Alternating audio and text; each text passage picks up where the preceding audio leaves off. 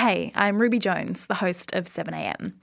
It's all been pretty different here over the past few weeks.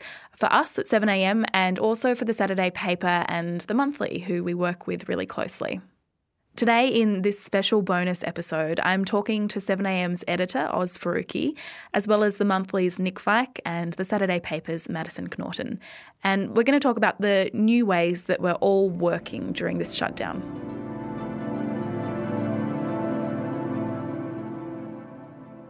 Hi, Oz. Hey, Ruby. How you doing? I'm okay. How are you? Good. It feels weird to be interviewed by you. I'm a little bit intimidated. I'll go easy. Thank you. Thank you. Oz, you're the editor of 7am. Tell me when you realised that the COVID-19 pandemic was going to change how we all worked.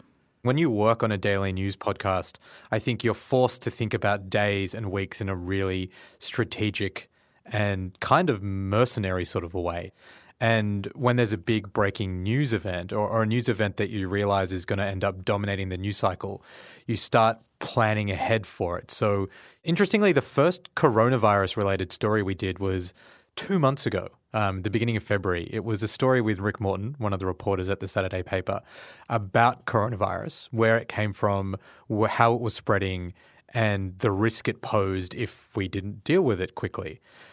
But that was when coronavirus was still very much a small part of the news cycle. Since then, we basically moved to day-to-day rolling coverage on different elements of the pandemic. We've been making more and more stories where we literally get up that morning, decide what the story needs to be tomorrow, find the talent for it, find the people that we want to speak to, record it, edit it, do the finishes, and get it out the next day. And that's been a really, really, really big shift, not just for me, obviously, but for everyone in the team, yourself, the producers. The sense of urgency, I think, to what we do has really ramped up. And I think in a practical sense, there's been some fairly big hurdles for us as a team trying to kind of wrangle audio and contact each other and navigate internet speeds. I have a lot of housemates, so we're all working on top of each other at the moment, which is difficult. I also have a neighbour who has taken up drumming. As a way to sort of stay sane in this? Yeah, he's recording an album. Right. He's taking an artistic approach to the shutdown. He's lost a lot of his work, actually. And so that's been difficult. I now have to text him every time I want to record my headlines and be like, hey, do you mind?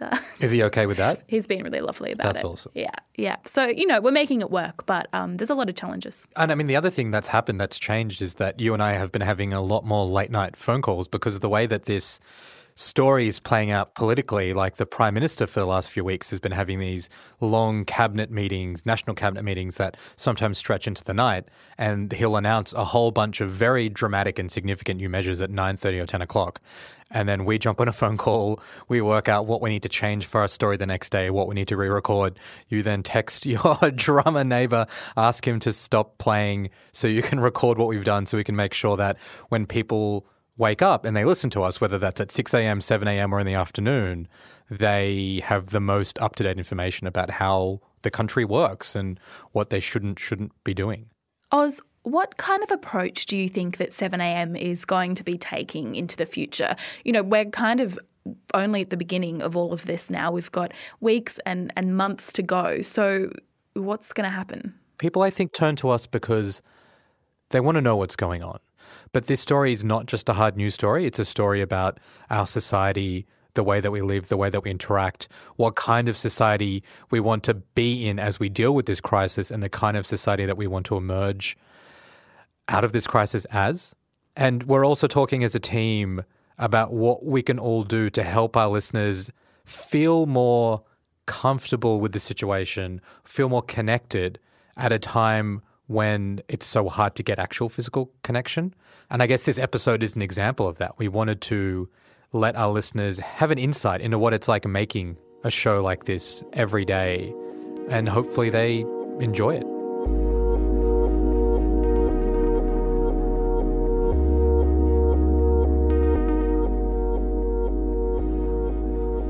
Hello, Nick speaking. Hey, Nick, it's Ruby. Hey, Ruby, how are you? I'm good. How are you going? Good, thank you. Just settling into the day. Nick, you edit a monthly magazine, which is usually done with your team at the office. Now that you're all working remotely, can you talk me through some of the challenges that has thrown up?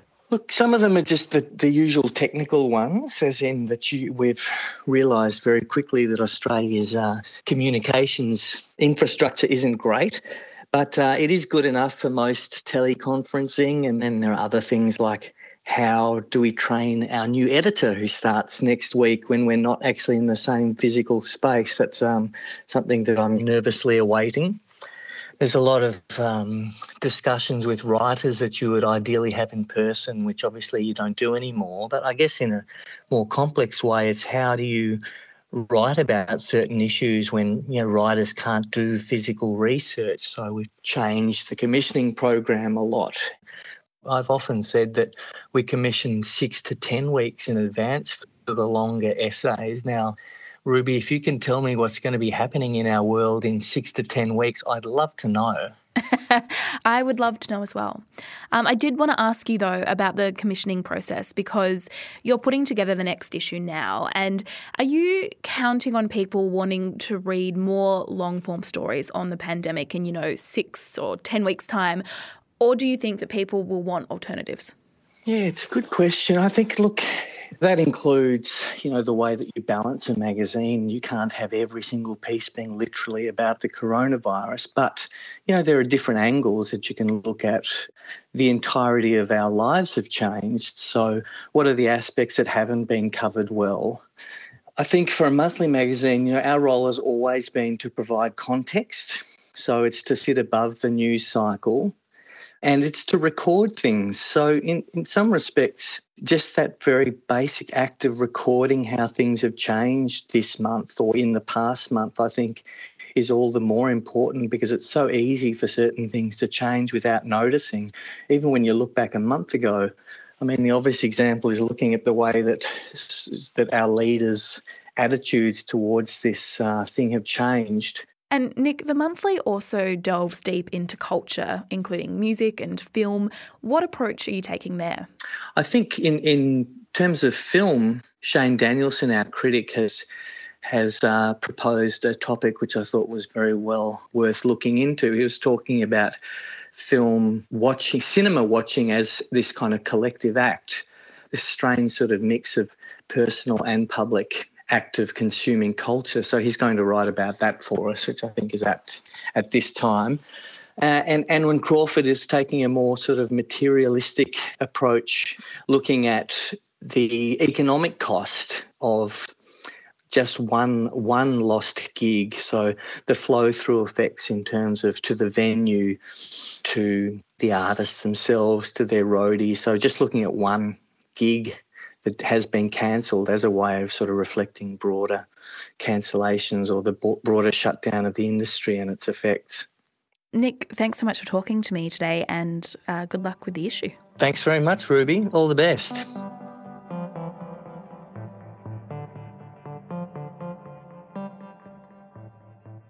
Hello? Hey, Madison, it's Ruby. Hey, Ruby. How's your morning been? It's been good. I think that it's a bit weird when you're not in an office because time changes. I feel like you don't have the structure of other people reminding you when is the time to drink coffee and the time to eat lunch, etc. So, Madison, you're the editor of the Saturday paper. Where are you working from right now? What's your setup like? I'm working from this strange sort of storage cupboard / spare room that we have at the back of our house that I moved my desk into just because we have like a huge construction site across the road, which you may be able to hear during this call. Apologies. But the sound of sort of crashing metal was getting a bit too much and it's a bit quieter back here. It's very small and all of my team makes fun of me when we video chat because I sort of look like I'm in a cupboard. But it's nice. There's a window and I can see across to our neighbour's house where weirdly they've set up their desk in their window. So we sort of just look at each other across the backyard, and we've never met, but we always smile at each other in the mornings, which is a nice ritual, I guess. It's nice to have, something to do. Madison, can you talk me through what an ordinary work week at the Saturday paper is like and how that's changed? Yeah, I guess an ordinary week at the paper probably starts with a lot of calls to our reporters and to our columnists and to potential comment piece writers for that week and to people like our cartoonist John Kudelka. And basically in those calls, we're trying to form the outline of what the paper will look like for the week. And it's always changing, but I think you are trying to lock in the basic outline as early as possible. You know, I haven't seen any of my colleagues in person for a couple of weeks now. And I think those distances are hard, probably for two reasons. The first one is technical. It's just quite difficult to put together a newspaper. You know, we're using a remote server access and we're using this thing called remote desktop, which allows us to sort of log into computers in the office and use them remotely. So it's technically really fiddly and slow to try and collate the newspaper. But I think it's also pretty different to not be in a newsroom when you're on deadline. And we're not the most traditional newsroom, like it's not like other places that I've worked, but it is this sort of sprint that you're in together when you've got a couple of hours to get this thing off to the printers. And it's quite anxious and it's exciting and you're exhausted, but you're all there together. And I think not being in the same room with each other, you feel the distance. It's kind of strange to be sitting on a computer alone by yourself, sort of sprinting towards that. And so from an editorial perspective, what kinds of questions are you asking yourself and your reporters? Because, you know, this story is changing so rapidly.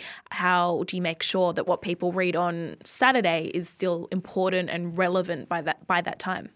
I guess the main question we have when things are shifting so quickly is making sure that everything we put in the paper is meticulously fact-checked, because I think that there's so much misinformation and so much, I guess, armchair expertise going around at this moment that we're just very aware of that. And I think the public service of journalism has become a lot clearer in this moment of like what value there is in information and information that's clear and fact-checked and reliable.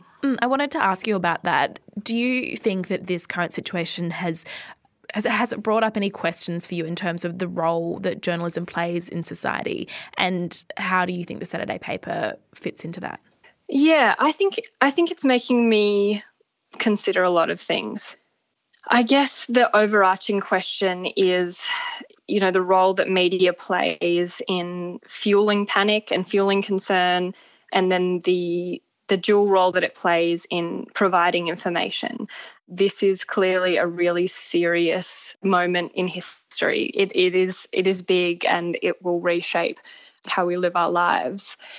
But I think given that we're a weekly paper, we really want to be a moment for people to kind of take a breath and consider what's happening. Hey, Madison, what's in the paper this weekend that people should look out for? So there's some great stories in the paper. I think something that I'm really interested in is Mike Seckham is looking at police powers and how they're being used to enforce self-isolation and the public health orders that have come in, which is really striking. I think Australia sort of stands out in the way that we've decided to police this pandemic versus, say, a public education campaign or focusing on, you know, the community aspect of it like they have in other countries.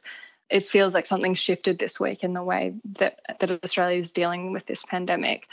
I think the other story that I'm really interested in is Rick Morton's piece about how this pandemic's impacting family violence. I think that I didn't really realise the scale of the impact that it's already having in Australia. And yeah, Rick really dives into that, and the personal stories that he has found, I thought that they were incredible.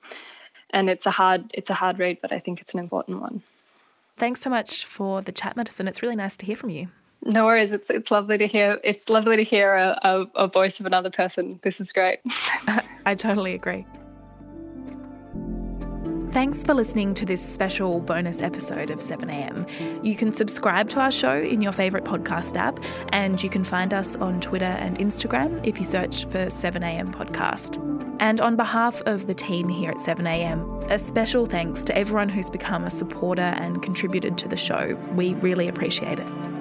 We'll be back on Monday with an episode looking at how Australians are dealing with unemployment during the lockdown. See you then.